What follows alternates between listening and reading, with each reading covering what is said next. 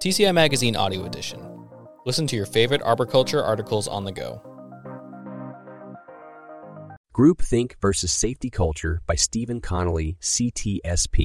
When I think about how industry in general approaches the analysis of an incident, several specific areas of focus come to mind. We look at the outcome, events, work methods, tools, environmental factors, and personnel training. We research standard operating procedures and company safety policies. Prior safety records are analyzed. Additionally, third-party groups can be used for testing and evaluation of equipment. During this process, personnel interviews are conducted throughout the organization or company. All of these factors are used to reverse engineer the incident and come to a fairly analytical conclusion of why the incident happened and what factors might have prevented it. As an industry, I think we do a fantastic job of analyzing job site incidents. Over the 25 years I've been in the industry, we've progressed to a place where greater emphasis is placed on identifying, documenting, and planning for workplace hazards prior to the execution of the work plan. We have grown to see a lack of safety awareness and practices as unprofessional rather than a badge of courage. Our current standards are comprehensive and are emphasized at all levels of the professional culture. A key piece of the puzzle in preventing and analyzing these incidents is understanding group dynamics and psychology. Whether it be an accident at a job site, a recreational tree climb, or a tree climbing competition, group psychology plays a major factor. The following content will argue that this phenomenon could be the main causal factor in many situations. A look at the backcountry avalanche community. In 2019, at the first Aerial Rescue Challenge, a multidisciplinary training and competition held in odd years in Washington State, Alan Taylor with Conservation Tree shared a fascinating article coming out of the avalanche community. In Heuristic Traps in Recreational Avalanche Accidents, Evidence and Implications by Ian McCammon, Avalanche News number 68, Spring 2004. McCammon explained that he set out to understand how his close friend Steve was killed in an avalanche. Steve was a highly respected backcountry skier and avalanche expert. McCammon was close friends with Steve and had spoken to him at length about how their lives had changed and how taking risks no longer seemed attractive or prudent. Some people attributed Steve's death to foolish decisions. However, McCammon did not accept this explanation. McCammon set out to scientifically analyze 715 documented recreational accidents that occurred in the United States from 1972 to 2003. What he found was that only 4% of incidents were actually accidents with no leading indicators.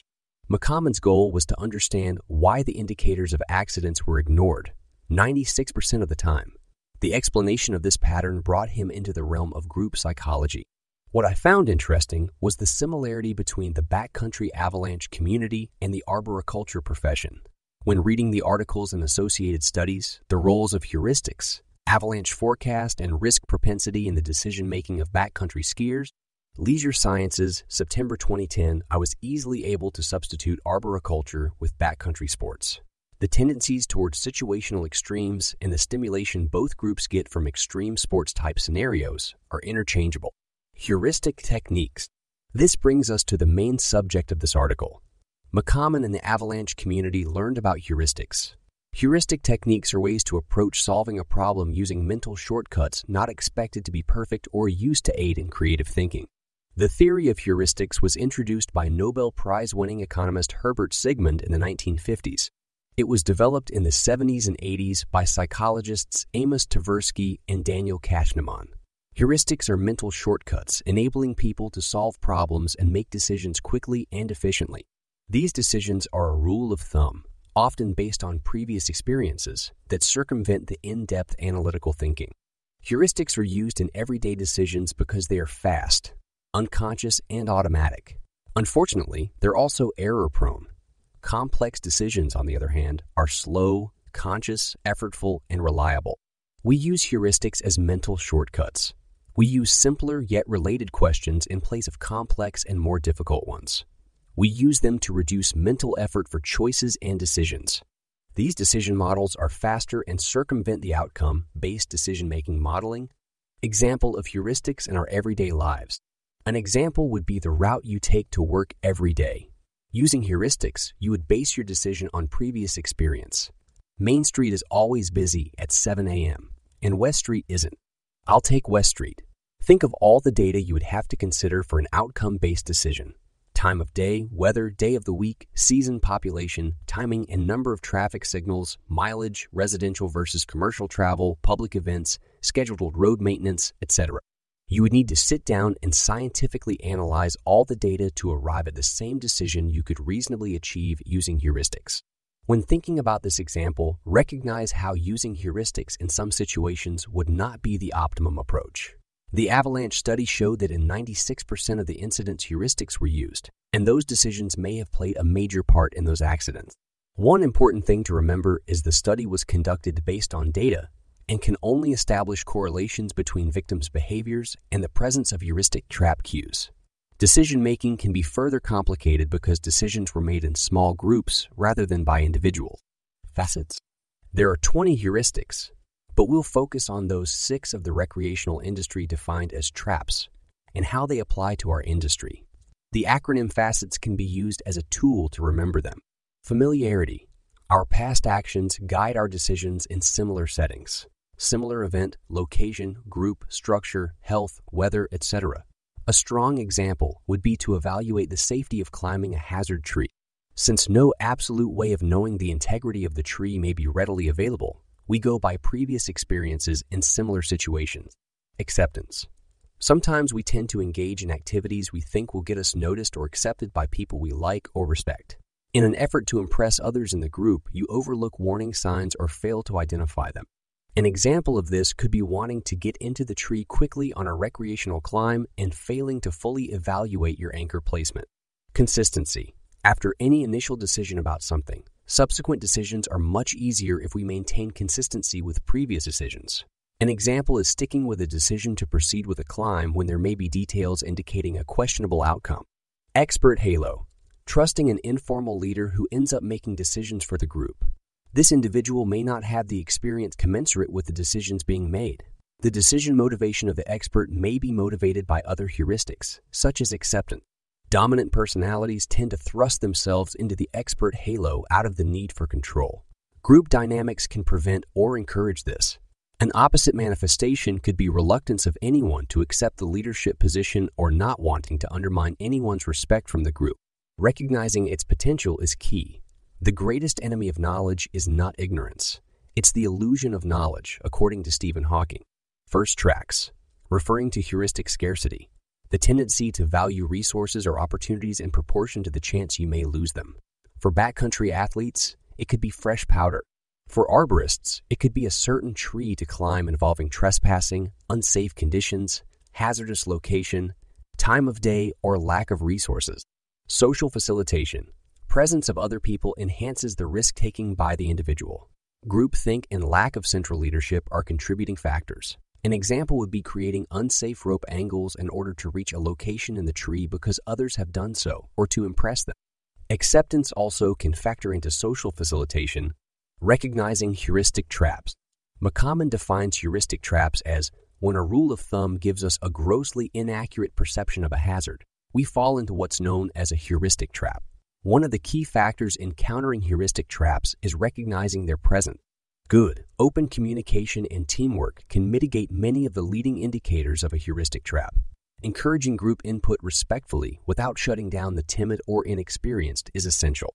Be mindful of the group dynamic. There may be individuals within the group who have a propensity for overruling others. Though many of these traps are related to a group setting, understand that the group can create a heuristic trap for a single individual within the group and not the group as a whole. We have to recognize risk homeostasis. Each individual maintains their own level of risk. Not enough risk is boring, and the level of risk is based on personal experience and expertise. Dramatic levels of risk acceptance complicate the group decision-making process. Near misreporting. While discussing heuristics and how they contribute to accidents, we would be remiss to neglect discussing near misreporting. Near misreporting is different from an accident or mishap report. A near miss is simply an event that almost happened or had the potential to be more catastrophic than it was. For example, I wrote an article titled Tree Inspection, a Continuous Process that ran in the February 2020 issue of TCI magazine. This article discussed a near miss on a crane pick with a large oak having included bark in a union close to the cut. The union explosively failed during the lift and placed the climber in jeopardy. The comments I received and the personal discussions surrounding the article were largely positive, educational, and constructive. I think we can all probably agree this positive and supportive response is not the norm when it comes to sharing near misses. I often see people sharing their near misses and being treated in a way that discourages them and others from sharing again. The premise of arborist fails type platforms comes to mind. The shaming and poking fun at those who are selflessly sharing incidents holds us back from becoming safer as an industry. It takes away the learning experience for those who made the mistake and others who might. Public humiliation of someone who has a near miss creates obstacles for an open dialogue. We're faced with concerns about our reputations, loss of professional acceptance, social shaming, loss of inclusion, fear of ridicule, and loss of position on the soapbox. It tends to castigate the individual instead of the environment or the incident. The key for all near-miss reporting to succeed is absolute humility and acceptance. Near-miss reporting is present in many industries. The airline industry, chemical manufacturing, mining, and the fire service come to mind. The key is to define what a near-miss is and create a way to identify and report these incidents. This allows for a non-judgmental, unbiased assessment of the situation, leading to the identification of a solution. The system and network then disseminate the information to the industry. The point to this type of program is to identify negative trends and training needs before an actual accident occurs. It fosters problem solving by individuals, not just the safety personnel and managers. Reporting increases individual ownership in safety and self-esteem. Valuable information is shared, which fosters positive safety attitudes. Beware of obstacles to accurate reporting. These programs have enough potential obstacles aside from the social and eco-based disincentives. Often the same complacency leading to the incident is present with the effort it takes to participate in the reporting process. Concerns about blame, complaints, or punishment can be present. Often the reporting system is designed to be a complicated process. Peer pressure and concerns about reputation remain. Managers may see a cost in work interruption. Conversely, the individual reporting may see a lot of red tape and bureaucracy. Often, there can be a lack of recognition and feedback. Given the platforms we currently have for near-miss reporting, we can consider how our individual interactions affect other individuals and the community as a whole. Until we are willing and able to overcome the urge to publicly feed our own egos through second-guessing, criticizing, and ridiculing, we'll never achieve a true culture of safety. We can be part of the solution by helping to create and maintain an atmosphere where sharing information is more important than our own egos. We can do this by listening, analyzing, and providing constructive, educated advice or solutions. Resist the need to be heard and stand on the soapbox. There is time to listen and time to be heard. Recognize those opportunities. We all have opinions. However, the key is to understand when sharing them is benefiting others and not just feeding our own egos and positive feedback loops. Thumbs up means very little to the industry in the big picture. Think of how far we could propel safety culture and community if our prime motivation was based on more than just our own need for the dopamine hits and recognition. I'd like to leave you with another gem of wisdom from the Avalanche community. It comes from Drew Hardesty, an Avalanche forecaster with the Utah Avalanche Center. In an 11-minute segment from Drew's blogcast, Shame and the Social Contract, Hardesty discusses the importance of being open about incidents and near misses and how he believes we can cultivate a culture of learning and transparency. I agree with him and would encourage you to take 11 minutes and listen to this short blogcast. The link can be found in the digital edition of this article. Stephen Connolly, Virginia certified arborist and a certified tree care safety professional, is owner and operator of Adaptable Aerial Solutions, LLC, a 6-year TCIA member company based in Suffolk, Virginia. He also is Electrical Hazard Awareness Program certified and NCCEO Articulating Boom Crane Operator, an instructor for Ascension Group Northwest and Crane Safety Climber School, a research climber with the Center for Conservation Biology and the College of William and Mary, a captain with Norfolk Fire Rescue, retired, and a Commonwealth of Virginia paramedic, retired. This article is based on his presentation on the same topic during TCI Expo 22 in Charlotte, North Carolina.